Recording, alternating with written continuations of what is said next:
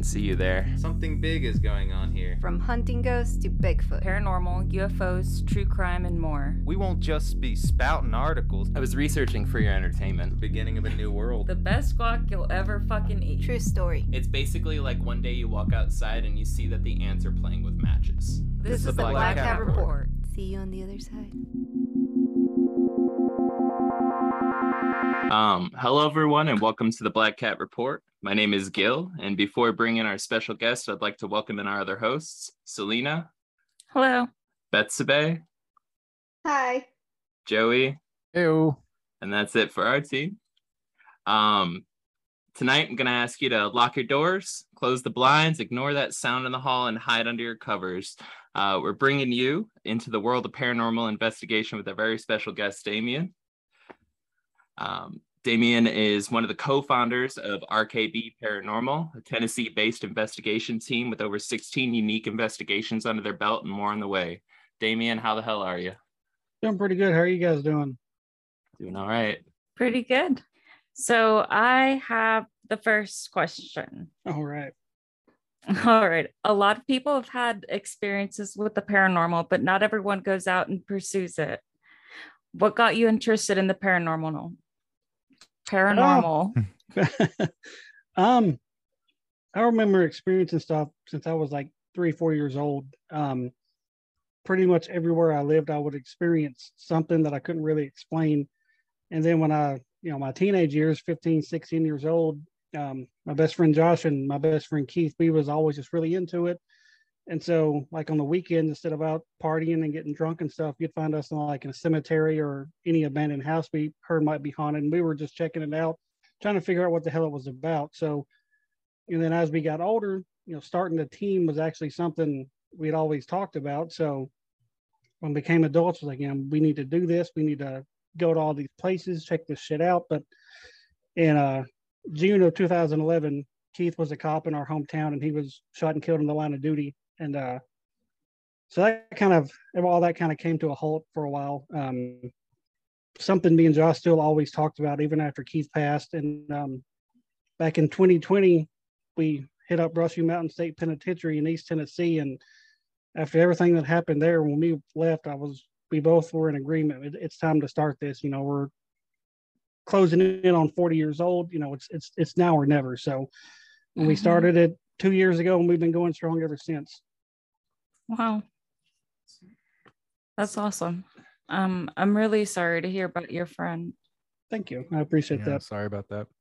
Yeah, I do want to point out, I think it's so awesome that y'all did what you did with, your childhood, like dreams and your plans, and you really just, you kept his spirit alive, and you're keeping it alive, like doing this. And I don't know. I just thought that was so cool.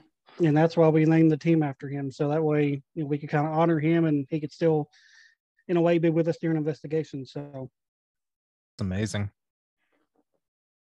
You probably see a bunch of houses wherever you look for your houses. I heard Facebook, but wherever you look for your houses, you must see dozens of them that could have the potential to be haunted. How do you vet the houses and locations that you go to? Usually, like I said, I just find out about them on Facebook. And if I know people that's been there, I'll reach out to them to kind of see, how it went for them. And if I feel like it's worth going to, I pitch it to the team and then we start planning from there. Sometimes I'll do a little bit of research on the place. Sometimes we'll just go in kind of completely blind, just to kind of see what happens and see if anything kind of matches up with the stories we've heard and stuff. So, so it's pretty much been Facebook. So that's pretty cool. I never would have thought of that as like a place to look for haunted houses. Well, you'd be but it surprised. makes perfect sense. A few of the places I knew about beforehand, but like a lot of the places we've been to, never knew of it until I joined some of these groups on Facebook. So do you have a rating system that's like in between 1 and 10, like 10 being we will never ever go there because it's too scary, or 1 where it's like, oh, we can spend a night there? No, there's no place we won't go. That's cool. There's a few places my wife won't go, but me and Josh, we're down for everywhere. So that's awesome. That kind of leads me to I wanted to ask you so exorcism, so possession, if you did have the chance to witness, to be present at an exorcism, possession, would you do it? Would you go? If I was single, I would say in a heartbeat. With being married and having 3 kids, I wouldn't want to risk, that shit jumping into me and me bringing it home and affecting my family. So, if I was single, I wouldn't think twice about it. But being married with 3 kids, I'd have to shoot it down. That's a good answer. Yeah. That's a good answer. It's a very good answer. Very thoughtful. My well, I grew up in like the Catholic Church, like old school Mexican family, and so did my friend. His mom actually attended a lot of exorcisms, and he told me so many crazy stories about them. I don't know if I would have wanted to be present. Yeah, it's some wild shit. Yeah, like he was present because she couldn't wow. find a babysitter. And she's like, close your eyes, honey. Oh, goodness. And he's like hearing all of these noises, and like he'll peek and see something weird and be like, oh God. But he might have been safer at home playing with matches. Like literally. Yeah. Jesus. So about like we went over the rating scale and betting locations, and you kind of have like a trust or a hunch system. You kind of you either know folks that are there, you kind of got a hunch because you're hearing a reputation on Facebook and stuff and in these different groups. I kind of wanted to ask, do you have any debunking methods? Because I've lived in old homes that are 110 years old that the first couple times you hear those old pipes bang, right, it'll put the fear of God into you right away. We try to debunk everything before we automatically say, okay, that was something paranormal. Like the last place we went to, it was an old funeral home, and there was water leaking in the building and all this other stuff. So this water leaking at times will sound like somebody walking around in that room. And we'd have to get up and just double check, make sure, and once we get in there, it'd be the water dripping. So we try to debunk every single thing we can before we just throw it out there to the world and say, okay, this was something paranormal. Because a lot of teams, they won't do that. They'll just automatically assume or just say, hey, that was a ghost, check out what we captured, just to get clicks and likes and all this other stuff. And we're not about that. We're in it for the love of it. If we didn't do these interviews, didn't have a Facebook, didn't have any of this stuff, we'd still be doing this. And it's just something we've always loved and been fascinated by. So yeah, but we definitely try to debunk everything we possibly can. So y'all are like almost partial home inspectors coming into them. Right. Yeah. I was gonna say there's definitely an amazingness that you guys are like, oh, not just throwing it out there. You guys are just sitting there like, oh, this is not really a ghost thing. This is kind of just your pipe leaking. So right. We're sorry that there's so much noise, but you guys are safe. what type of skills are helpful for paranormal investigations? Like, does somebody have to be sensitive to it or to have had like a previous experience?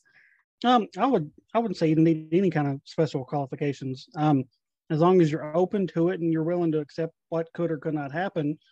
The best thing to have is patience, in my opinion. Because you can go to some of these locations and be there for 7, 8, 9 hours and not have a thing happen. And you could go back the very next night and you'd be having stuff pop off left and right. So if you don't have the patience for it, you're probably not going to make it. That makes sense. Do you ever think of using like mediums in your investigations? We've thought about it. I don't really know any personal mediums. We've thought about reaching out a couple of times just to bring them along. If nothing else, just take them through the walkthrough with us to kind of see what they pick up on. So that's something we're open to if we actually ever find one. Yeah, that would be really cool. What's the longest you've stayed at a house or like a site until just to figure out if you could see something or feel something? Typically we're there between 6 and 8 hours. Probably the longest is probably about 8 or 9 hours. That was probably at Brushy Mountain, because we ended up getting actually start about 2 hours earlier than what we scheduled to. So we was there from about 7 at night till probably 3 or 4 in the morning. So that's awesome. It's a long night though. That is a very long night. It was, but it was worth it. So I saw the video of, was that when you guys went to Tennessee where the painting flew? Yeah, that was at an old jail here in Tennessee. It's in Huntsville, Oh Tennessee. my God. That was that's been probably the craziest thing we've experienced to date. And it was so creepy. It when just it happened, fell so perfectly. as you could tell by the reaction, it was an intense thing. And where most people would have been done after that, I would have been punching the air. After we kind of calmed down, we immediately played the video back, and we went downstairs, because everywhere we go, there's always somebody that has to stay on site for insurance purposes and all that stuff. And she was down in her office with noise canceling headphones on, so she had no clue what was going on. And we brought her upstairs. We're like, hey, check this out. And we tried for probably 20 minutes to get that picture to fly off the same way by just kind of slapping it ourselves, and we couldn't get it to do anything. It would just fall straight down. And what's crazy about it is right before that happened, we heard a woman from the hallway saying help. And so that's what drew our attention to the hallway. And as soon as we open that door and I say hello, that picture goes flying through the air, and you can tell by my reaction, it kind of startled me. But at the same time, Yeah. I was so fucking hyped, because like, did I actually just witness this? And then to have the presence of mind, like everybody stays, to actually film the entire thing, like it was a little bit of luck on that end too, because like I said, it happened so quick. I didn't know if I was videoing the floor, if I was, turn the camera off. So luckily we captured all of it. And the people that oversee that jail, whenever they bring another group in, they present on that video when they have like a ghost walk, just like people coming through the building at night, just kind of they present that evidence to them, and it's become like a part of their tour now. So it's really cool. I think you and I would have had a similar vocabulary in that situation. Oh yeah. I mean, I can say for honest truth, I would be the person in the basement with a noise canceling headphones. Like, no, you guys go have some fun upstairs. I'll just be down here. Yeah. And what's crazy is that same picture had fallen once before that night. And when we went downstairs and got Miranda, we asked her, hey, has this ever fallen before? Because they'd only been open about 2 months when we went. And she's like, no, we've had other pictures fall, but that one hasn't fallen. And we heard it and captured the audio of it falling, but we didn't actually capture it falling. So I don't know how it came off the wall then, if it was knocked off the same way. And so I just kind of debunked it and kind of tossed it out. I was like, maybe somebody was messing with it during the day and it wasn't stuck on the wall very well, because it's hung up by like 4 or 5 Velcro strips. So when it's on the wall, it takes some force to get it off. So I was like, maybe somebody was messing with it during the day and it wasn't held on very well. We just kind of threw it out. But then for it to go flying through the air and flip in midair and go about 4.5 feet the other direction, I was like, I don't think that just fell off the wall. No, it looks. I mean, obviously, erasing the visible person, it looks like somebody went up and just slapped it down on the top left corner, and it just like flips through the air and lands like a few feet over away on the right. And it was. And see, when I got home that morning, it was about a 3-hour drive home. So I got home about 4 a.m. and I slept maybe like 2 hours. Like I was so hyped. I was like, I got to show my wife this. And so I'm just showing it to her on this little LED screen. And she, right off the bat, she sees the hand. Yep. And I'm like, what are you talking about? I was like, I do not see this. And then I get it on the laptop and I send it over to Miranda, who actually puts the video together for me and brightens it up and all that stuff. And she sent me a screenshot before she sent me the video, and she goes, "You're not going to believe it." So when she sent me the video, I was like, "What the hell, man?" I was like, "Did we actually witness this?" It was insane. The first time I saw the video, you and I were messaging on Instagram, and you sent it to me a couple days ago. I watched it, and I swear to God, for a brief moment, you kind of see a very faint, like almost like it's already fading out, just apparition like moving across the doorway towards the actual photo, and then it falls. Like you're walking in the door and you're like, hello, and then it's boom, like falls down. And seeing they've said other people has seen that in the video too. I haven't been able to see it, and I've watched it 1,000 times, but they said that other people said they can see like a head when they see the hand and everything else. And I'm like, even with it slowed down, I'm watching real closely, and I'm like, I can only see the hand, but I'm not doubting anybody else. So I swear to God, I saw it. I tried to look at it again, and this might sound silly, but I feel like if you're not focusing hard the first time you see it, if you're kind of looking at everything as a whole, you'll see it. But then when you expect to look in a spot on the screen, it's not apparent. I don't know if that makes any sense, but yeah. I'm gonna have to watch it again here when we get finished. I'm gonna have to watch it on my laptop and slow it down. Don't expect to see it, and you'll be good. Yeah. Right. Well, I mean, the first time you sent it to me, you were like, "Hey, this is really good video." We took, and I was kind of watching as a whole because I had no idea what to expect. I'm like looking at the corners, looking at the sides, like trying to listen for stuff, and I guess I was opened up to something happening, but I had no specific climax in mind, and that, I don't know. I saw it. That's all I can say. Speaking of like moments like that, do you have any other like favorite moments from your time investigating? I don't know if I would call this a favorite moment, but it's something that really sticks out to me. When we were at Brushy Mountain, we didn't have like any equipment whatsoever. We had a EMF detector, and I think we had a digital recorder, and that's all we had. And so we didn't have any video cameras, nothing. So we just kind of went in with 2 pieces of equipment. And so we're walking through the courtyard, Josh and I are, and he's got somebody let us use some dowsing rods. We had those too. And he's asking some questions, and it's crossing for yes and opening up for no and stuff. And I just started getting kind of pissed off.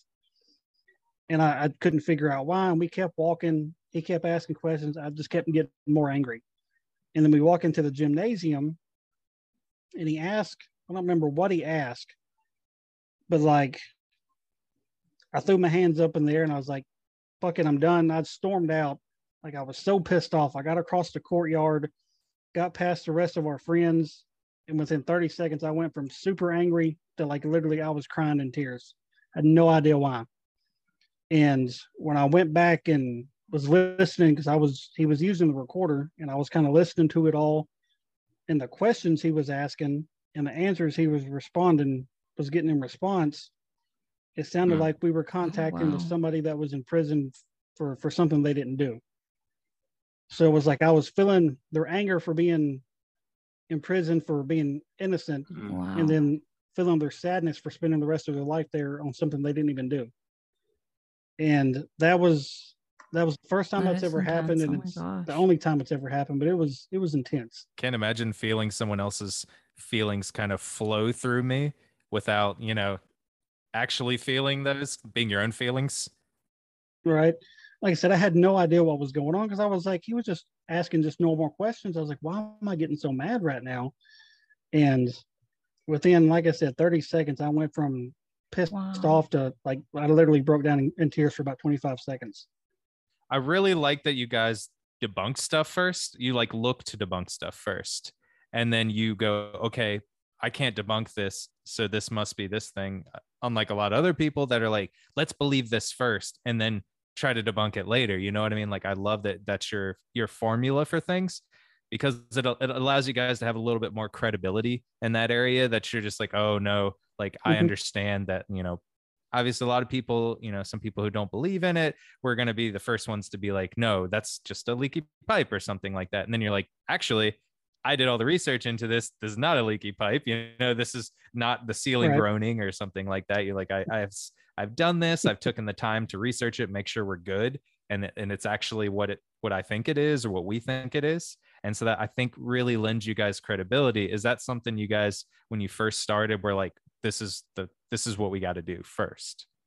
Oh, absolutely. Like I said, because we didn't want to put stuff out there on like false reports.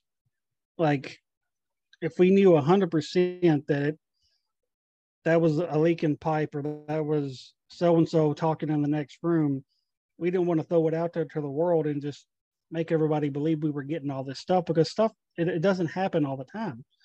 And that's like what a lot of these teams and these shows want to portray, that it happens like nonstop, and it doesn't. So even like in the moment, we'll try to debunk right then before we say it's paranormal. Like in our last investigation, we had sent Josh upstairs by himself, and after about 10-15 minutes, I got over the walk-in. I said, "Okay, how's it going?" About that time, the REM pod starts going off up there with him, and he's like, "Man," this REM pod is going crazy. And I was like, "Are you sure it's not our walkies? Because walkie-talkies can interfere with them and set them off." And he's like, "I don't know. I don't think so." And so we go up there, and we did figure out it was our walkies making them go off.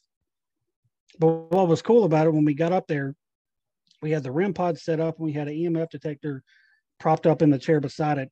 And about the time we got up there, that EMF detector went flying off the chair. And I was like, holy shit, okay. I was like, maybe something is going on up here. And of course, I tried to debunk it. I was like, well, let me put it back up here. This is an old house, old floorboards. Maybe us walking around caused it to vibrate off. So I put it back in the chair, and I'll walk around the chair 4, 5, 6 times, kind of bounce up and down on the floor, and it never budges. And it had been sitting there for almost 15 minutes before it went flying through the air. So like, that was something we kind of was like, okay, maybe that was something, because Josh said when he seen it fly off, it lit all the way up to the red in midair. Like something just grabbed a hold of it and just dropped it. And so, like I said, we debunked it in the moment. And I've got all that on video. I haven't got it posted yet. That's so crazy. After like my experience with the paranormal, I would be interested in like investigating it, but at the same time, I'm so scared of like inviting it back in. Well, see, that's kind of how my wife was at first. When she first joined the team, she was kind of skeptical. She's like, I don't want to bring something home. I was like, well, you're a religious person. Josh is religious. Y'all can say your prayers and stuff like that to kind of keep stuff away. And so now anytime we leave, we always tell the spirits, thank you. Thank you for letting us into your home, because it is their home. It's not ours. And we tell them, hey, you can't come home with us. You got to stay here. And then normally Josh or Kelly want to say a prayer, and we all hope that like that's a pretty good plan. Home. So I've never experienced anything that's paranormal. Do you think there's a reason why some people experience it and other people don't? Not saying this is in your case, but I think in a lot of cases, like, people don't want to open their minds up to it. So like in their head, they're like, this isn't real. That didn't really happen. So they could be having stuff happen all around them, but in their head, it's not happening because they don't want to believe it. Like my mom, she was a non-believer for as long as I can remember. But when I took her to Waverly Hills, she walked out of that building 100% believer, because she opened her mind up to the possibilities of stuff that could be happening in there. And so I think if you're not open to it, I think it's less likely something you'll experience something. Thank you for listening to the Black Cat Report and our interview with RKB Paranormal. If you would like to contact us, please email us at contact@blackcat.report, and make sure to like and subscribe on your streaming service. And as always, let's get on with the podcast.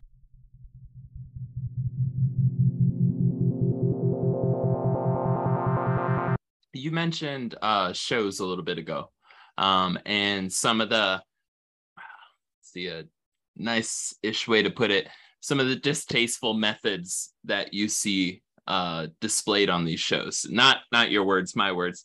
But I would say inflating, over exaggeration, right, of stuff. And kind of like, well, you sit there, you're a paranormal investigator with a team of paranormal investigators. You're a co-founder of this. And like you said, one of your first moves coming in is, put on your home inspector hat, start going through and seeing if there's rational, I guess, Newtonian based physics behind debunking some of these things. And so I'm sure you're sitting there and you're watching these shows and you're just like, dude, you didn't even look at the wall. You didn't even do this. You didn't even do that. What's I guess, are there any good shows?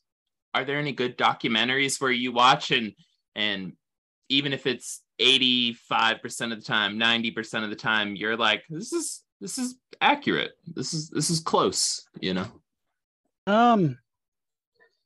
I enjoy all of them. Because it's entertainment. Yeah. Some of them, like Ghost Adventures, has really went downhill in my opinion over the last few years because they over dramatize everything. And now 95% of the time when they say they quote unquote see something, their camera's pointed in the complete opposite direction. And I'm like, okay.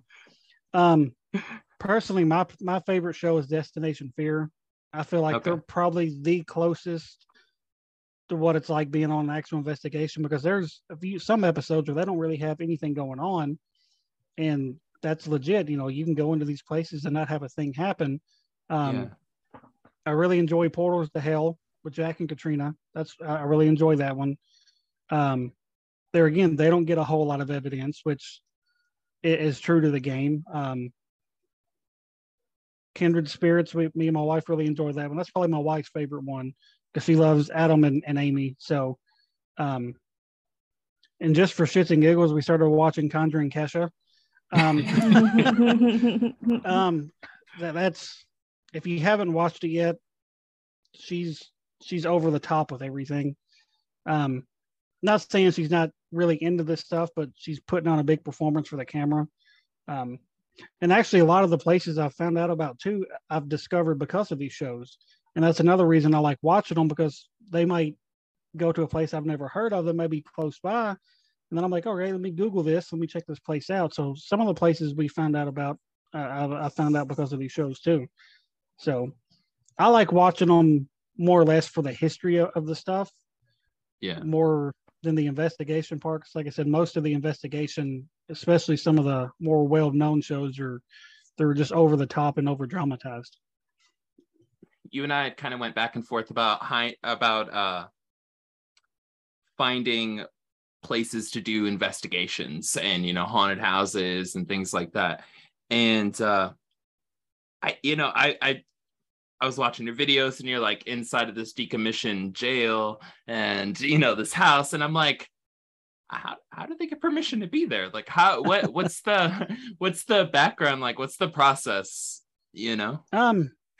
Most all of them, like 95% of these locations advertise it. Really? Hey, we allow investigations. It's X amount of dollars for X amount of hours. You get on there, you book it, and you're good to go. Some of them will allow it, but they don't promote it because they don't want that quote unquote negative attention to their building. Because it's still, some of them are still active buildings. Like there's some theaters that are still, active theaters, but they don't want to promote that side of it. So you kind of have to hear about word of mouth and reach out to them. And normally they're willing to work with you, but a lot of the places they advertise it. Wow. I wouldn't have guessed that. But most of them that advertise it are places that aren't still in commission. Like they're more or less abandoned, and whoever owns the building, they're allowing investigations because they're wanting to restore the building. And so that's what they use the money for. They're trying to get it back to its heyday. That's really smart of them to do that because they're making money from it instead of the building just being abandoned and no one does anything with it. Genius. Like the jail we went to where we caught that picture flying off the wall. Like it's actually a law enforcement museum as well. They opened it up. That was their original idea. They wanted to open up a law enforcement museum, but they had investigated there before when it was empty, and they're like, okay, we could profit off of this too. So during the day, we can have the museum going, then at night we can let people in here and investigate. So they got 3-4 different things you can do there. That's really cool. Actually, my wife and I are going there Sunday. So, because she's never been there, and so we're going there during the. Yeah. Do y'all do house calls? Do you handle or have you done any home investigations where there's still occupants living in the home and they're reporting poltergeist, they're reporting apparitions, they're reporting, things like that? We have had people reach out to us through Facebook and stuff. We're still iffy about it because. Why is that? A lot of the stuff they describe to us is like stuff you're going to see like in The Conjuring. And I'm like, I don't know if we're cut out for that. I don't want to see chairs flying through the air and the couch being levitated. I was like, I don't know if we're cut out for all that. And then if say we do go in there and we don't experience anything, and this person in their head is going to think, maybe I'm just insane, or, I just don't. I don't want to upset the people when nothing happens, but I also don't want to take a chance if there is like something super demonic in there. I don't know if I want to go in there and bring that home with me. Yeah, not trying to bring the Bell Witch home. Right. We've investigated my grandmother's house a few times because, she's like, hey, there's all this stuff always going on. I want you guys to bring your stuff over and try to figure out what's going on. And so we've done that a few times for her. And even though they say you're not supposed to investigate where you live, my wife and I have investigated where we live numerous times because we have shit here all the time. I've never heard that saying. Why did they say that? Honestly, I don't really know. I think they say, like, if there's something bad there, maybe you don't want to know about it or you don't want to make it worse. And I'm like, if it's something bad here and somebody else comes in, they're going to stir it up too. So I've never understood that I guess, quote unquote rule. Don't investigate your own home. We've done it several times and nothing has changed. Yeah. I mean, in my mind, it's kind of like, don't investigate your own home, but it's like, the reason why you're investigating your home is because you already know something's there. So it's like, I mean, we just want to know who they are and why they're still here. I mean, it doesn't bother us that they knock on the wall or walk through the hallways or, the one thing that really bothered us is when it knocked one of our pictures off the wall. Yeah. I was at the store grocery shopping and my wife was working from home at the time and she called me like freaking out. She's like, you got to come home right now. I was like, what's going on? She goes, you got to get here. She's like, something's knocked this picture off and I'm freaked the fuck out. I don't want to be here by myself. I'm like, all right, give me 20 minutes. I'll be home. So we have these pictures hanging up in our kitchen. And she's sitting back here in the bedroom on her computer doing her calls and stuff. And she said, it sounds like somebody rustling around in the kitchen. And then she just hears this loud crash. She's like, she goes, I finished my call, told my boss, hey, I think somebody's in my house. I need to go check out what's going on. She walks the house. She can't find nothing out of place. The doors are still locked. She goes walking back to the kitchen and notices one of the pictures is off the wall. And she's like, something's knocked this picture off. And then I get home and she's unhung it back up, but I pull the picture off and the nail had never shifted. And I hung it back up and I pounded my hand on the wall 7-8 times and it never vibrated off. So something like just physically picked it up off the nail and just dropped it. And so that really freaked her out. But since then, everything that's happened, she's been chill with. Like there was one night we were sitting in there watching TV and actually the hat I just took off a minute ago, it was sitting on our kitchen counter, went flying across the living room. Like somebody was just saying, hey, don't forget about us. Yeah. And of course, being the debunker, I was like, okay, maybe it was sitting on the very edge and just slowly slid off. Yeah. So I put it back up there, put it on the very edge and just kind of slowly pushed it off and it fell straight down every time. When I put it back up there, the fourth or fifth time I kind of slapped it and where it flew and landed was where it landed when it flew off by itself. And what's really weird about this shit is we've noticed about 2 weeks before we have a scheduled investigation, stuff at home will start picking up. So they're reaching So out to their homies. I guess they're just trying to get us prepared, or letting us know, hey, don't bring anybody back with you. Or I don't know, but it's been doing that for about a year now. That's wild. So you're kind of getting that like pre-hitchhiker effect. Yeah. Like, damn. Is there a trend that you find? Maybe like churches or barns or something that are more haunted than the others? We haven't done any churches yet. I really want to do a church because, like I said, I'm not really a religious person, but churches have always kind of weirded me out. They kind of give me the creep, especially the real old ones. I don't really. It's not that it's a church. It's just they just always look and feel creepy, and so that's a place I've been wanting to do, is an old abandoned church. But we have a lot of luck in jails. I don't know if it's because Josh is in corrections, because he's been in corrections since he was 18. So I don't know if like that connection helps us out, or what. We seem to have our most luck in jails and prisons. I mean, that is a conscious point of pain, suffering, mental disturbance. You have folks that are innocent, you have folks that are guilty. Either way, they're there for years, right? And you have regularly scheduled deaths taking place. You have so much going on. Jails, prisons, like that makes sense. That makes a lot of sense. Like I forget who said it, but they I think it was on Strange Familiars, the host of Strange Familiars, but he had an excellent argument about like basically the reason why graveyards are the least haunted places on the planet. And it's because like people died somewhere else, went over there, got dropped off, had some sort of finalizing ceremony and stuff. So I thought it was an interesting argument where it's just like, oh, well, the trauma didn't happen there.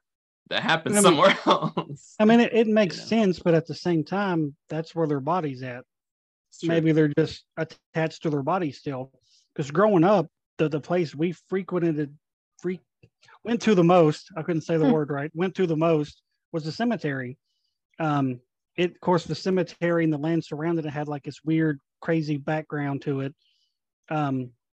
But I remember one night, it was me and Keith and his girlfriend at the time. We were just walking through here at 3:00 in the morning with his digital. Actually, it wasn't a digital recorder then; it had the little tapes in it.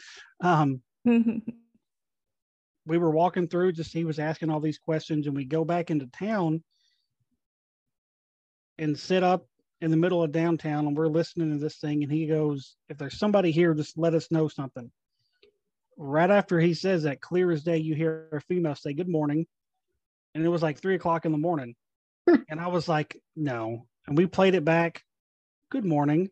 I was like, no shit, man. That was like the first time we actually caught something. And I was like, well, maybe that was, Michelle talking. He's like, no, man, that's not her. Played it again and again and again. Good morning. Like right after he says it. And so I believe cemeteries can be haunted, but I don't think they can be as haunted as, say, a jail or a hospital or, even a church. So, do you have any kind of like running standard of like, what is the gold standard in evidence? Like what would be something where you're just like, this is it, I can retire, not saying you would, but like, just like putting this on the shelf, like this is, what would that look like? What would that be? If we were able to capture a full-blown, full-body apparition, I'd quit today. And the chances of that happening is very rare, because most of the time when you see these videos and stuff, it's normally something flying off the wall, or you'll hear stuff moving, but you never actually see what's causing it. And so to capture a full-blown apparition is like the holy grail of evidence. So, I mean, I don't think I would quit. I would be, I want more of this, because that's what happened last year when we caught that. I was like, okay, we've got something we've been wanting to get, but now I want more of this.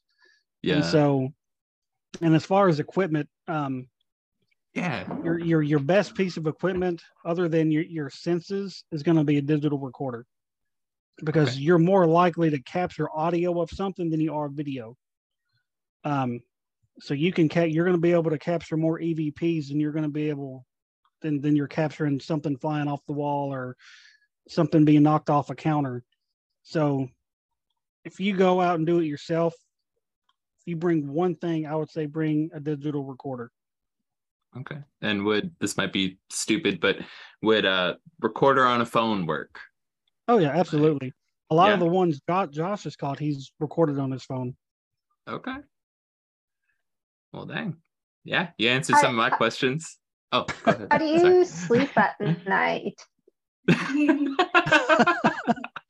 because when I watch like a scary movie or just like even hear a story of someone telling me their experience, like Selena, when she told me about it, I go home and I'm just thinking about it. And I'm just wondering, like, you actually going to all these places and seeing and hearing all this stuff. How do you just go home and sleep?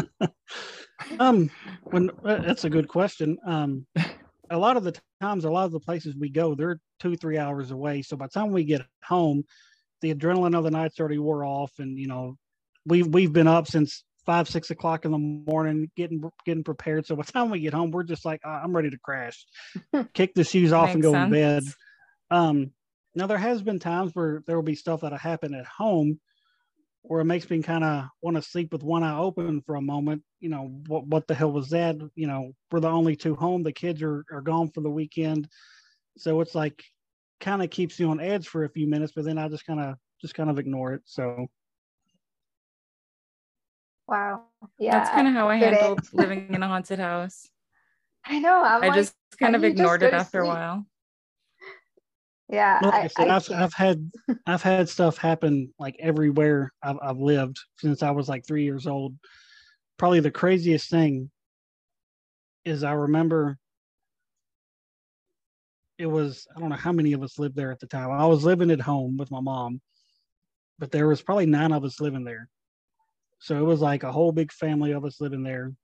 And I remember getting ready to walk out the basement door one night, and before I get to open the door, I see this woman standing in the yard. And I'm like, huh. And I was like, all right, maybe my sister's got to be out here smoking or something. That's got to be her.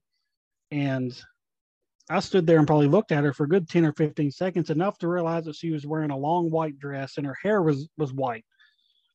And so I opened the screen door, and just from the time the screen door passes in front of my face, she was gone. And I was like, I'm like, okay. And so my 2 younger brothers were sitting out there. There were some steps out there. So their back was to this woman. And I was like, hey, was, my sister out here? They're like, what are you talking about? I was like, was she just in the yard? They're like, man, we've been sitting out here hanging out for the last 45 minutes. Ain't nobody been out here. And I was like, bullshit. I was like, there was somebody just in the yard. She goes, dude, there's nobody out here. I'm like, all right, that's okay. 3 nights later, the girl I was dating at the time, she was there. And so I was getting ready to walk her out to her car, walking through the same set of doors. She stops in front of me. I'm like, what are you doing? She doesn't say anything. I'm like, hey, what's going on? And she finally snaps out of it. She goes, there's a woman in the yard. I was like, what are you talking about? She goes, there is a woman in your yard. And by then she kind of looked at me and she turned around. She goes, now she's gone. I was like, hold up. I was like, what did she look like? Because I hadn't told her about it. I was like, what did she look like? And she described the exact same thing.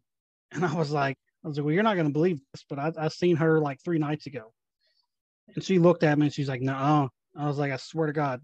And she's like, I'm gone. She never came back to the house at night anymore. That's like when I was seeing that little boy running up and down the hallway, and my uncle was like, oh, do you see him too? Yeah. I was like, what? And you know how they say kids are like more open to seeing this stuff. My nephew was living there at the time. He was 2 or 3 at the time. I think 3.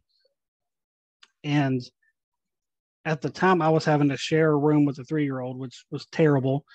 But I was sitting in the living room watching TV. His mom's trying to get him to sleep, and she texts me. She goes, "He's in here talking to somebody." What are you talking about? She's like, he's looking at the closet door. The door was open. She goes, and he's talking to somebody in the closet. I was like, bullshit. No. She goes, I swear to God.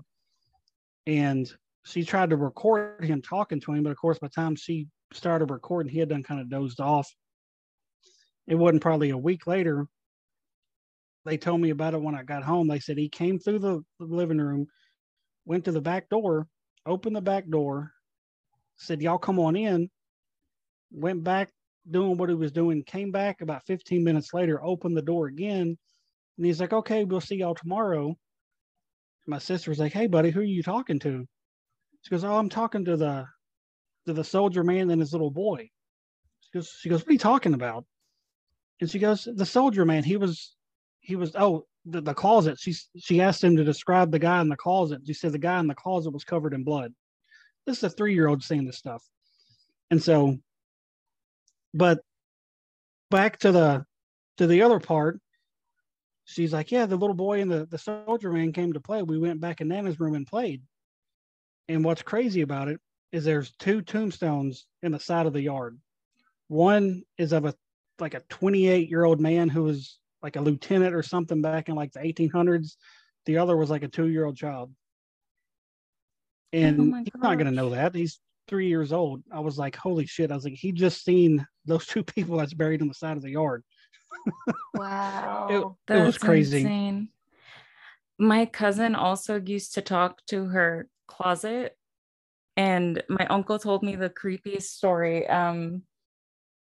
He was babysitting her, like his room, the way it was set up, he could look out the bedroom door across the hall into her room. And he was babysitting, so he was in his room watching TV while she was in her room.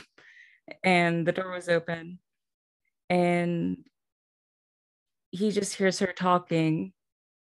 So he starts like looking over, and he sees her standing there looking up and talking to somebody.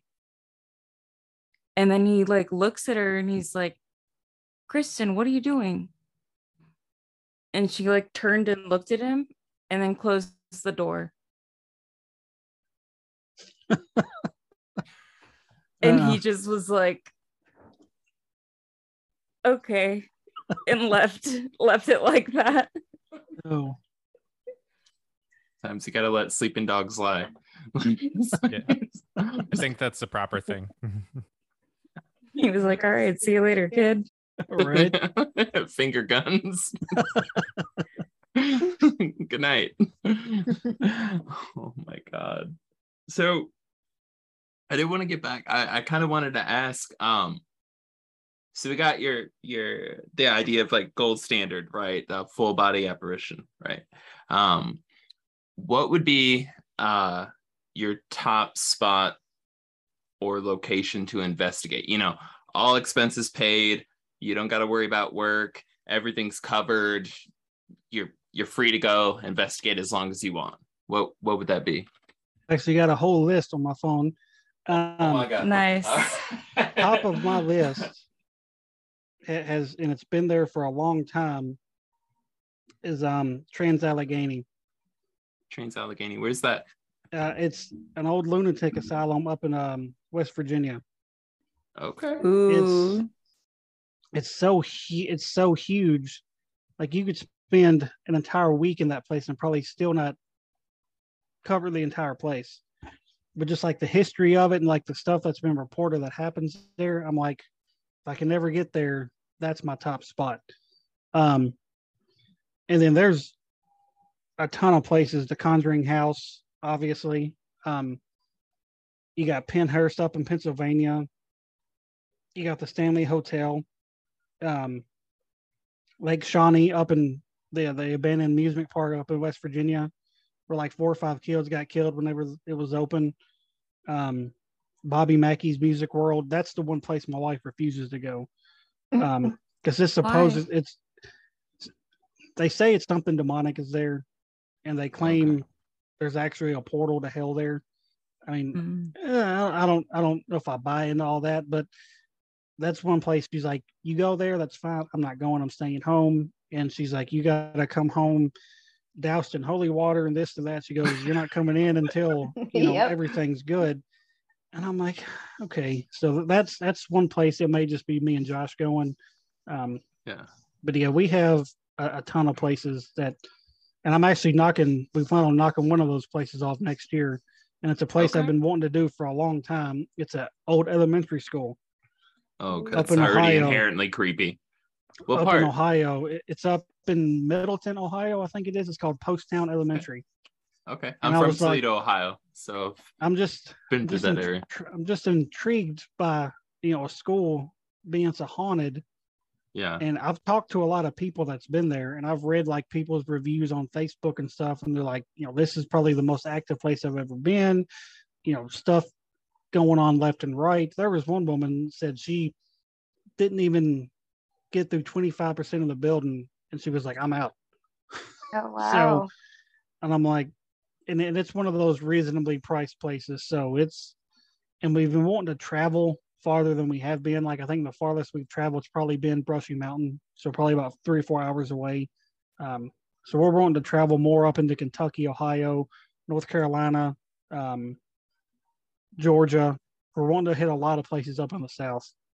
Say you're one of our listeners, say, just anybody, and you thought that you started to notice things happening in your house. What would be your recommended methods or steps to start documenting things, to start debunking things, to start looking into it? If they want to do it themselves, Mm-hmm. I would suggest getting some like little security cameras you can buy at Walmart. They're most of them are night vision. Set them up to where they record at night, especially if stuff's happening at night, or just have it record 24/7. And then if something happens, just kind of go back and review it. And then if you're documenting all this stuff and you want to know who it is, start asking questions. Even if you don't have a recorder, if you're recording on the camera, there's a good chance you may get something through the camera that'll respond back to you. But if they're not open to doing it to themselves, there's usually always a ton of teams that are willing to help, that actually are doing it for the same reason we're doing it. I always suggest doing a little research on the team before you just reach out to the first team you come across. Because all the teams I'm associated with that do personal residences, they don't charge people. They just go in because they actually want to help the people. So I would say if you contact a team that charges, I probably wouldn't trust them, because they're probably just out to get your money, tell you what you want to hear, and then be on their way. So I would do the research if you're looking to bring a team in. You don't want to bring a team in, get you some security cameras and a good digital recorder to set out one night and just go from there. Of course, if it's demonic, you may want to call a priest and stuff to come bless the house and exorcise the house and all that stuff. I would suggest moving, but sometimes it just follows you to where you go. So Oh, it follows you? it can. Sometimes they can, yeah. Even if it's like another country? Like my wife's been told she's had something attached to her ever since she was a kid. Oh no. She don't know who it is, but she said that she's had somebody attached to her since she was a kid. Yeah, I want to find out.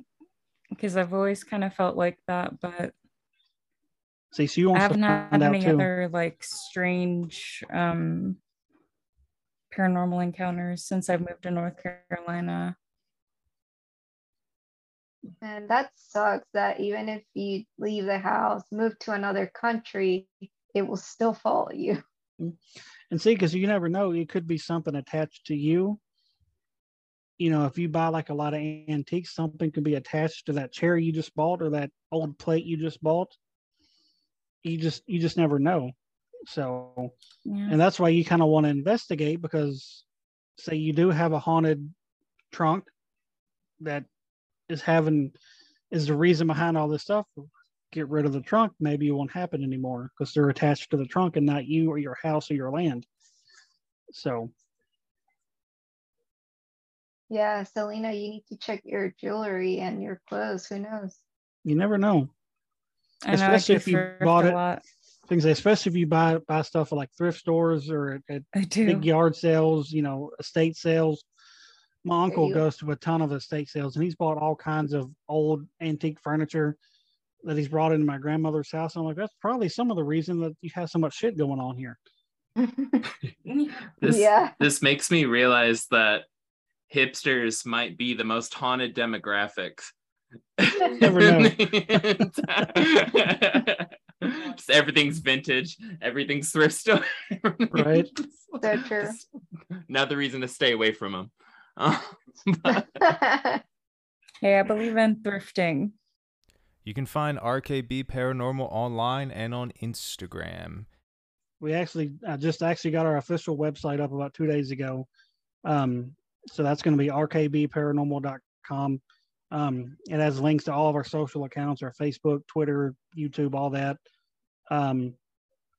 We're doing our first paranormal convention in October. It's in Lebanon, Tennessee at the Wilson County Fairgrounds. It's called Phantom Paws and Historic Cause. And the people putting it on, I'm actually really good friends with one of the teams, Medics for Paranormal. And then the other team that's putting it on is PPF Investigations. They were actually on one of the episodes with Conjuring Kesha at a location they just did. But the reason behind it is they're donating part of the funds to a senior dog sanctuary, and then they're donating the other half of what they raised to like a historic haunted location and kind of help restore it and stuff like that. So it's for a really good cause, and people will get to meet teams, and I think they got some psychics and mediums coming out, and they got all kinds. When is that? Up. It's October 22nd. So, and then we're doing another. It's not really a convention; it's more just like a meet and greet. About 2 weeks later, actually, at one of the locations we've investigated in Kentucky, it's just called the Paranormal Meet and Greet at the Old Stone Jail up in Franklin, Kentucky. We're going to attend that and just kind of meet some new people and just kind of hang out. And I've actually had the idea floating in my head to try to do one in our hometown. I just don't know how well it would go over. And as I've been talking to you guys, that we're trying to get our own podcast started. I still haven't figured out the method I want to do yet. I'm probably going to go with Zoom. It seems like it'd probably be the easiest for me anyway. It's going to be called Life Beyond 6 Feet. Obviously, it's going to be a paranormal podcast, and I've already got probably about 25 guests lined up that want to be on the show. Like I said, it's just I've got to get it up and going. I can't give out any names yet, but there is 3 or 4 that's kind of well known to the paranormal world. They've been on TV and stuff. I don't want to give out any names yet, but and then in October, we're going to be featured in American Paranormal Magazine. Nice. So we're pretty excited about that. And what's crazy about that is they have like a directory that you can like be listed on their website. And I think in the very back of the magazine, you can just like have your team listed on there. And I just reached out. I was like, hey, how do I get in the directory? And the editor emailed me back probably a day later, and she's like, hey, we've looked into your team. We want to feature you guys. I was like, are you serious? She's like, yeah. Oh, nice. He goes, we're like a bi-monthly magazine, but we're putting out a special Halloween edition this year. And we want you guys, because they feature 2 teams per magazine. So he goes, we want you guys to be one of our featured teams. And I was like, holy shit. I was like, okay. I was like, tell us what you need. So we're pretty excited about that too.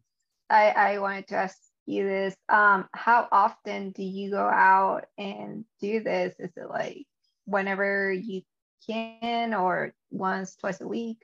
If it was up to me, I'd be out constantly. But of course, we're all married, have kids, we got to work, be at home. So we try to do an investigation about once every 2 to 3 months. That way it kind of gives us enough time to put back a little bit of money and stuff like that. I mean, it does help that we have 6 team members, so we can all kind of split the cost on places, which really helps. So we try to go at least every 2 to 3 months. So like I said, we had one in May, and then we just had one a couple of weeks ago. We got another coming up in about a month, and then we're going back to that same jail that the picture flew off the wall. We're going back there around Halloween. So, and then like I said, I think I've already got 4 or 5 places in mind for next year. So we got a whole list of things we got going on. So it's going to be a busy next few months. Do you watch Secrets of Skinwalker Ranch? Are you a fan of that? I've seen you guys posting about it. I haven't checked it out yet. It's on Netflix, ain't it? It's crazy. It's they just started putting it up on Netflix.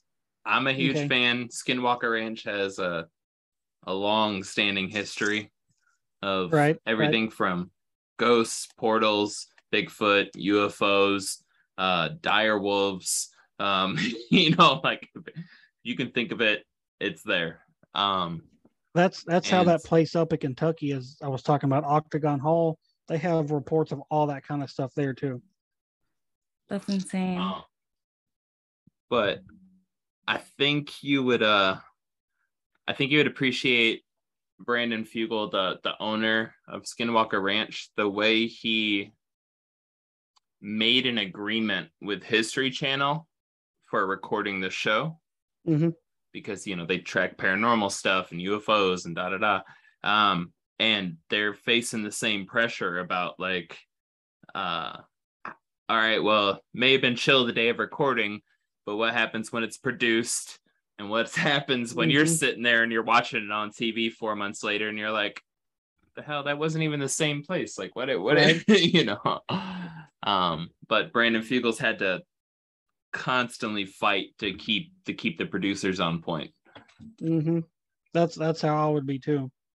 Yeah, I'm like, if you want an authentic show that shows what it's really like, because it's not nonstop. No, if it's a super active night, great, you're probably going to get a good rating that episode. If it's kind of a boring night, people might turn it off, but hey, if they really want to see what it's like, they'll continue watching it. Totally. And that's kind of what we're wanting to do with our YouTube. Because at first I was just putting the good stuff on there. I think people don't want to see all this the boring stuff in between, as people would call it. But I'm like, you know what? This is what it's really like. And so what I'm going to be releasing from that funeral home, there's 10 minutes of us sitting in a room just asking questions and nothing's going on. Yeah. And that's something I appreciate about y'all. Like going through your videos, looking over your accounts and stuff, is that one, when you do deliver a jump scare, it scares the hell out of you. Well, most of the jump scares in our stuff is me getting spooked myself by myself. Like in the video I just released of the first video of the funeral home, I got scared shitless because I seen myself in the mirror. So, I mean, I've even released a blooper reel of all the funny stuff that's happened in our investigations. Oh my God, that's so funny. So it's so most of the time when you hear screaming, it's probably because I've been scared by something that's not paranormal. So as my wife calls me, I'm the Aaron of the team, because he always seemed to, on Ghost Adventures, he'd be the one that always gets spooked the most. So, and it was crazy when we were doing our walkthrough that night. Me and my wife were upstairs, and they had an old armoire upstairs that had mirrors on it. And I told her, I was like, at some point tonight, somebody's going to see themselves in one of these, because there's a ton of mirrors in this house. Like somebody's going to catch their reflection, and it's going to scare them. It wasn't 5 minutes later, I was the one screaming. That's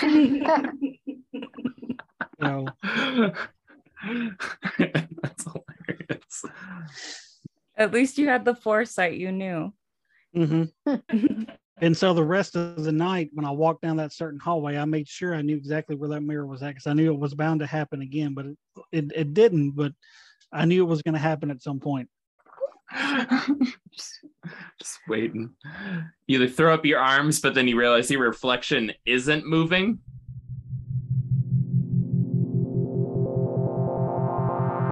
Thank you for listening to the Black Cat Report. We're enjoying our spooky chat with RKB Paranormal, and we hope you're enjoying listening too. You can contact us at contact@blackcat.report if you have any story ideas. And also make sure to always like and subscribe on your streaming platform. Now back to the rest of the podcast.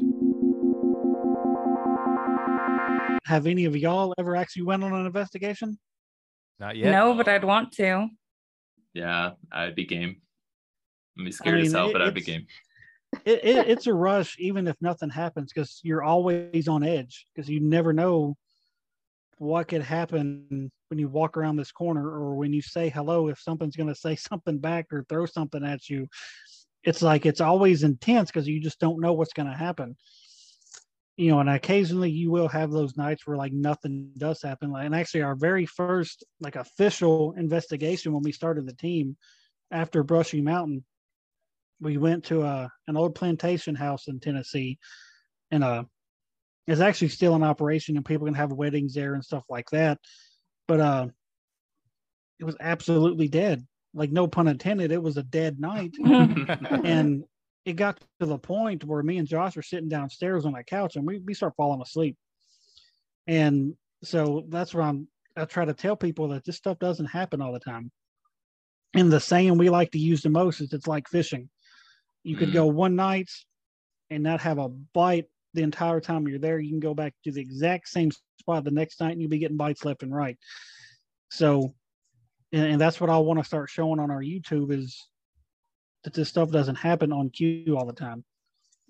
That I'm glad you use that metaphor, because that's something that's bothered me for years about folks that try to debunk hauntings, you know, debunk the paranormal, debunk ghosts, debunk this is,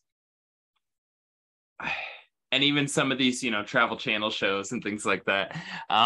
But they'll use as a reference, say it'll be some janitor who saw a full body apparition, you know, appear moving through some place in like a repeated pattern or something like that.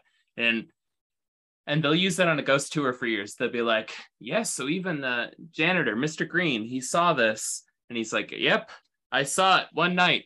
I've been working here 65 years, the same shift. And I saw it one time. And then they go there and then they're like, well, we didn't catch anything. It's not haunted. And it's like, right. What the? You know, this guy's been going here 5, 6, 7 days a week, 50, 60 years, saw something one time. That doesn't debunk anything if you go there for 4 hours and you don't see something. You know, it really is hit or miss. That's happened to us at the old Stone Jail. I've talked to several teams that just had crazy activity the whole time we were there. And when we were there, nothing happened. I got scared by a mannequin, if that counts. But okay, I mean, but what the hell's a mannequin doing there? The part of it is set up at like a museum. Oh, okay. And and so, you know, that was another one of those nights where not much happened. Yeah. But I've talked to other teams and I've seen their videos and stuff where stuff's just popping off left and right. So it's just more or less you're on their time. If they want to show out for you, they're going to. If they don't want to, they're going to just sit back and watch you just walk around in the dark for 8 hours. So do you think they choose who they show up to, or it's just random? Like, do you think like, hey, we like this people, let's say hi? Or do you think they're just, it's just they're on a different timeline, you know, and they show up for a reason? I think it depends on if you're dealing with a residual haunting or an intelligent haunting. If it's residual, it may not happen all the time. It may just happen every so often, but it's the exact same thing that's happening every time you go there. If it's intelligent, you know, they're like me and you, they're going to sit there and like, okay, these people are in here doing this. Do I feel like showing out tonight? Or am I just going to make them wonder if I'm really here? So the intelligent ones, I think they may pick and choose. I know I would. Yeah, I guess we never really got into the types of hauntings. Skipping the obvious here. We've so you never, said that. yeah, we've never really experienced many residual hauntings. It's all been intelligent stuff. How can you tell which one's intelligent? And When they'll do something almost on cue, like if they're interacting with you, if say we have a REM pod set up and it starts going off, we'll say, okay, if that was you, will you do that again? And so if it's intelligent, they're going to do it again. If it's residual, the chances are it's not going to happen again. So there's one video I think I may have shared that we had 2 minutes of REM pod activity. Yeah. Like I would tell it to get out of the chair, and as soon as I say stand up out of the chair, it would stop beeping. And so we've had a lot of that. We've had stuff at that jail we're going back to. We had stuff coming through our Ovilus telling us to read this article on the wall. Like it was literally spitting out words in this article, wanting us to read this article to them. And it was about some crazy murder that happened there years ago. And it was spitting out all these words. And I got to looking around the room and I noticed this article. And I was like, man, that word they spit out, that word it spit out. And it wasn't just like your normal everyday words. It was like actual words in this article. And I was like, that's really weird. And when I told the ladies about it the next day, they said since then that's happened to a lot of teams. Or like it'll direct them to a certain article or a certain room, wanting them to find what's going on in that room. And so like that's the intelligence stuff you're dealing with. Like that picture being knocked off the wall. We basically told it to do that. We didn't tell it to do that, but we were saying, okay, you've been doing all this stuff all night. You've been getting our attention. We need you to do something to prove to us you're really here. And about that time is when that woman said hello, or help rather, and we walked out and that picture frame gets slapped off the wall. So they do respond to you. It may not happen when you want it to happen, but they will respond to you. So we're saying like they, and we're all referring them to like they and stuff like that, and especially with intelligent hauntings. How do we conceptualize that? Like, how do we conceptualize the existence when nobody's there? Is it kind of like when a tree falls? If nobody's around to hear it, doesn't really happen. Is it still happening? Obviously, open to diversity of these types of things, but yeah, I guess I was taught early, anytime they gets brought up a lot, ask who they is, like what's going on in their mind or their existence out there. Like what, as somebody who, investigates this, has a team, co-founded a team with this, where are you at in conceptualizing what they are? They're people just like me and you. They may not be here in the physical form anymore, but they, whether it's a girl or a guy, they were human once. I don't look at them any differently than I would be talking to one of you guys. I'll treat them with the same respect as I would anybody. And we all do that. We don't go in there trying to, provoke them and piss them off. We treat them with respect. I mean, because most of the time, the places we go, I mean, even if it's a prison, they were still human. And they may have done bad things, but we may not know what they did to be in there.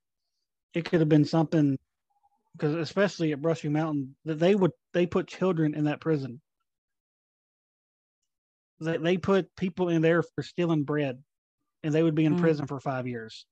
Yeah. So just because you're in a prison or a jail doesn't mean you're always interacting with somebody that was a total asshole in life. So, I mean, I treat them just the same as I would anybody else.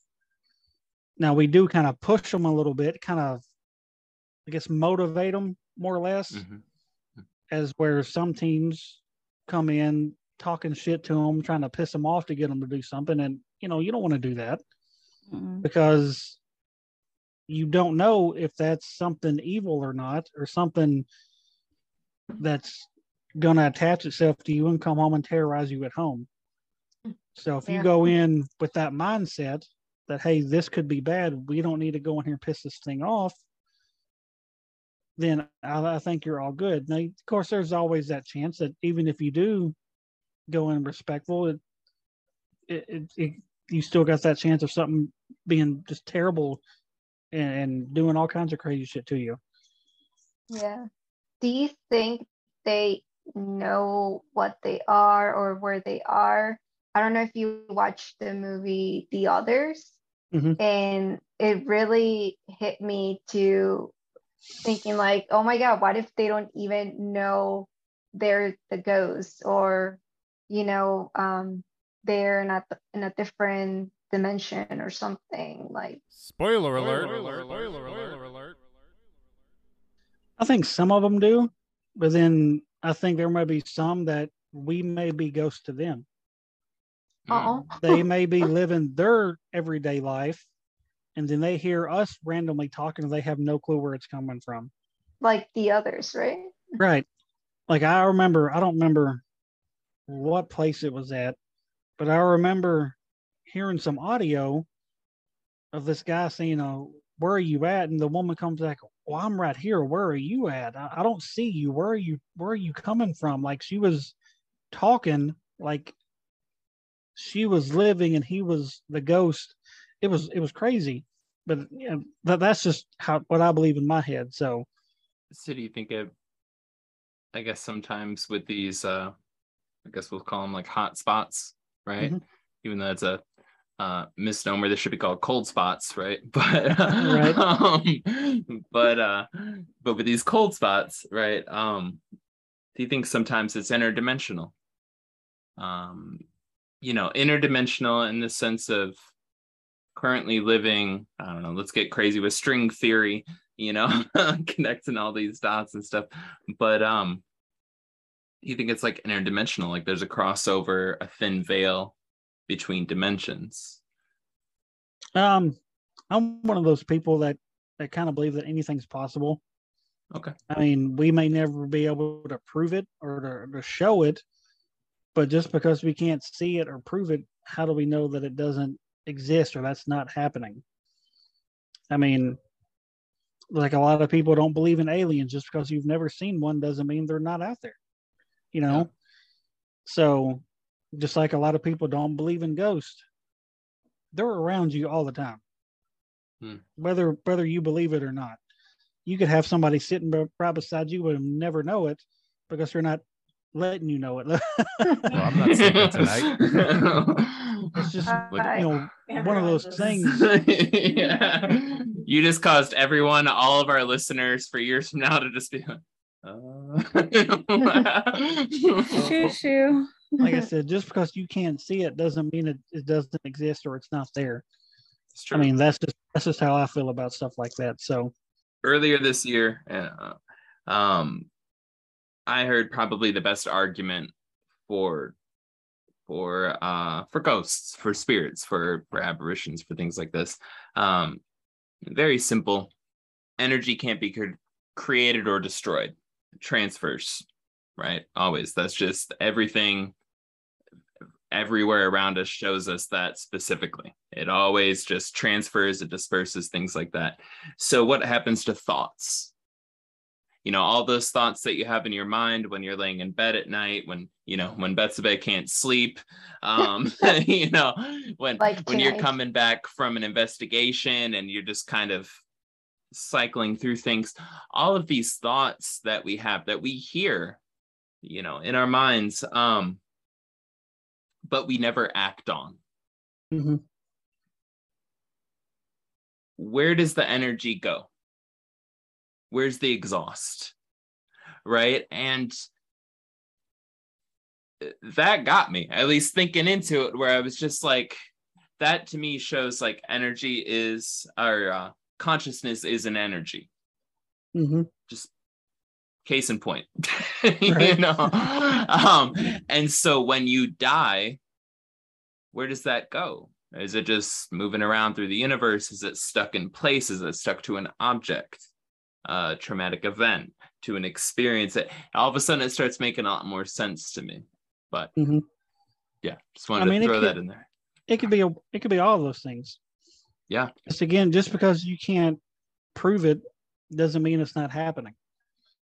I mean, there's so many questions that may never be answered, and that's another reason why we enjoy doing this, because we have so many questions about this stuff. You never know. Who knows? Maybe we'll be the ones that breaks through and figures it all out. You just don't know. And it's just one of those many things that you may never know. Also, animals and like you said, kids, they can see more than we can see. I don't know if you have any pets, but like sometimes Bonbon will be looking at something and I'm like, what are you looking at? We don't have any pets, but I remember this one specific time with my ex-wife. I was back in what was my man cave, and I was coming through to go to bed one night. It was like 1:00 in the morning, and her grandfather lived with us. And so when I got about halfway through the living room, I heard a deep male voice say, "Hello." So I kind of jumped, and it startled me. I thought it was him. And I turn around, his bedroom door still closed, the bathroom lights not on, and our cat was looking in that direction, like all hunched up with his hair all sticking up, and was like hissing or whatever it was doing. I was like, I'm gonna go ahead and go to bed because I don't want to stick around and see what that was. But you're like, you got this, cat. So it was my grandmother, she says her dogs would do that stuff all the time. They'll bark at like the most random spots of the house. And she's like, why are you barking at, the fireplace, or why are you barking at the corner of the chair? And so, yeah, I think animals can see all that stuff too. Mm-hmm. Yeah. So I wonder why, like, what is it that has them have that ability that us as humans, most of us can't. I don't know.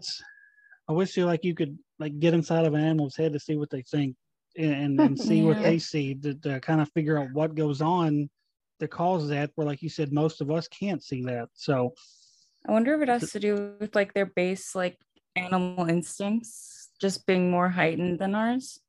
Yeah, that's probably part of it, because they're always in that defense mode, even if you don't realize it.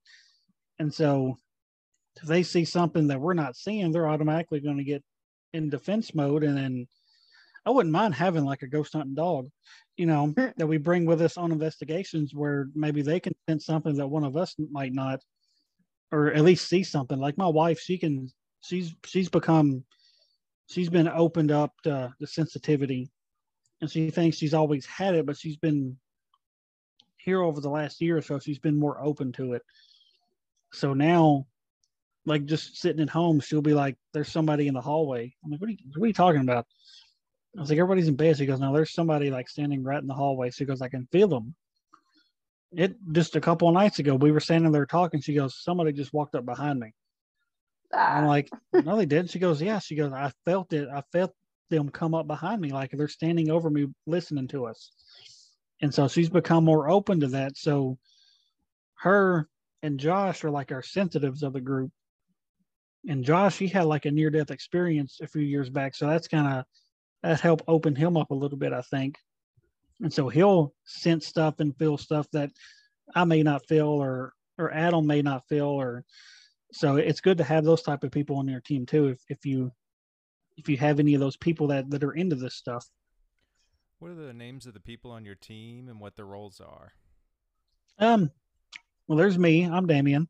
Yes. Of course, there's Josh. He's been my best friend for 30 years. Probably more close to 32 years now. He's our other co-founder. My wife Kelly's on the team.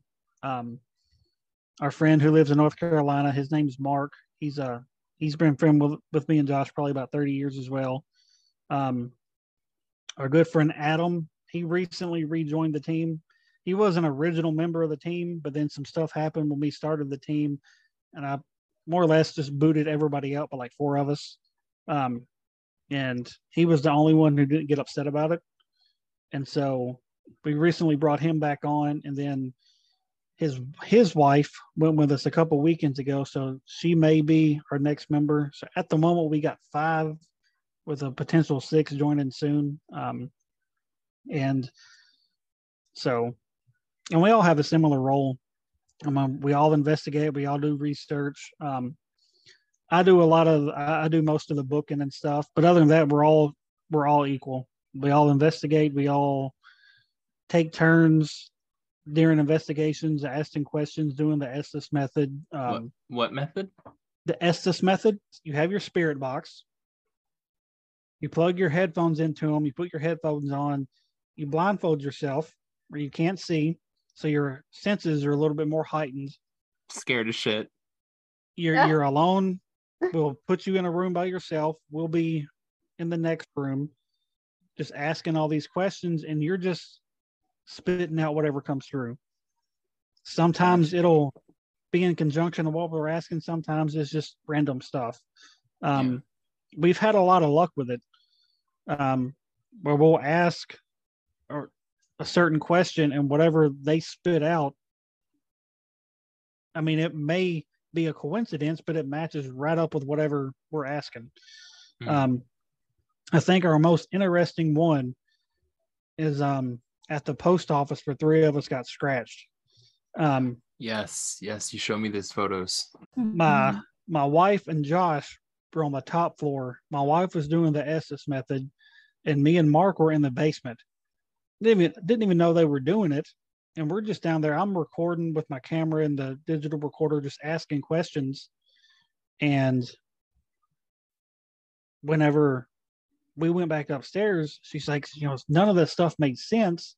I was like, well, what were you getting?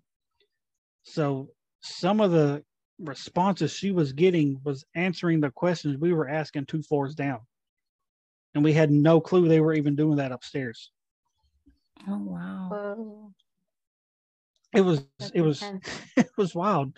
That whole building, a post office of all places, was been one of our most active nights. Wow. Are there any other methods you guys use as well? There's another one I recently just found out about. I haven't looked into it yet. They said it's similar to the Estes method. We've done some different stuff with Josh. Like at one of the jails we were at, we put him in one of the cells. He put his arms through the cells. We handcuffed him through the cell bars where he couldn't go anywhere. So he was basically stuck until we uncuffed him. And so that was something we tried. We're hoping we can get to a funeral home that actually has caskets still in them, because we want to put him in a casket and do the Estes method. Poor him. I mean, he normally volunteers, so I mean, I'm willing to do it, but he always kind of jumps the gun. He's like, "Hell, I'll do it. Go right ahead." So, I mean, we both did it at the post office. We both got locked in separate vaults. Or like we were locked in this vault by ourselves, more like it was a bank vault.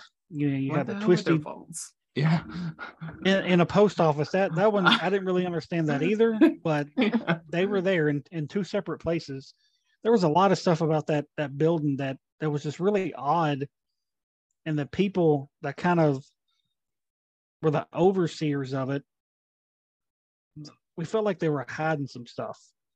Like, I don't know if the town was telling them, hey, don't say this stuff, or the owners was kind of telling them, hey, don't tell this stuff. But there was a lot of stuff. Like the guy would go to say something and his wife would kind of look at him, kind of shake her head or kind of do that motion like, hey, you can't talk about that. So it was really weird. But like, I'm in this vault by myself doing this Estes method, and it kept feeling like somebody's behind me. And of course, I'm in there by myself. And after a few minutes, I kind of go like this, like, damn, my neck's burning. And I was like, fuck this, I got to get out of here. And so I'm trying to open the door. And of course, when Josh opens the door, it scares the hell out of me. But I was like, what's going on? I was like, man, my neck's burning. And when he checks my neck, there's 3 scratches going down the back of my neck. And that's another thing a lot of these shows like to portray is 3 scratches is automatically evil or demonic. And that's not always the case. And we didn't take that chance. We were like, our night's done. Say this prayer. We're going home. We didn't know, but it doesn't always necessarily mean that it's bad. That could be their only way of communicating. They could be trying to touch you and it comes out as 3 scratches. So that's another thing that kind of annoys me about these shows is they automatically just say that's a demon. I got scratched 3 times. You don't know that because nothing else crazy has happened to your entire episode but that, and you haven't even said anything about being demonic until now. That annoys the shit out of me. So, and a lot of teams are like that too. They just automatically want to jump the gun. I'm like, you don't know that. I'm like, unless something just continuously evil happens and bad happens, don't just assume that you're dealing with something bad. But like I said, we didn't take that risk because we didn't know, and we had done 2 of us had already got scratched prior to that, so we were just kind of like, maybe something crazy is here. Maybe we just need to go ahead and dip for the night. So, and coincidentally, not long after that investigation, they shut it down for public investigations. Like nobody's allowed to investigate there anymore. Oh, okay. They said because the building got sold and the new owner didn't want to do it, but sure. It was just really weird. That whole town is weird. Yeah, it's super weird. Post office that has multiple cells inside. Right. And there was another room down in the basement. Another room down in the basement. I almost felt like it was an interrogation room. Like it was just a random room boxed in the basement, like just a random room. There was nothing in the room. Was this the post office at Guantanamo Bay?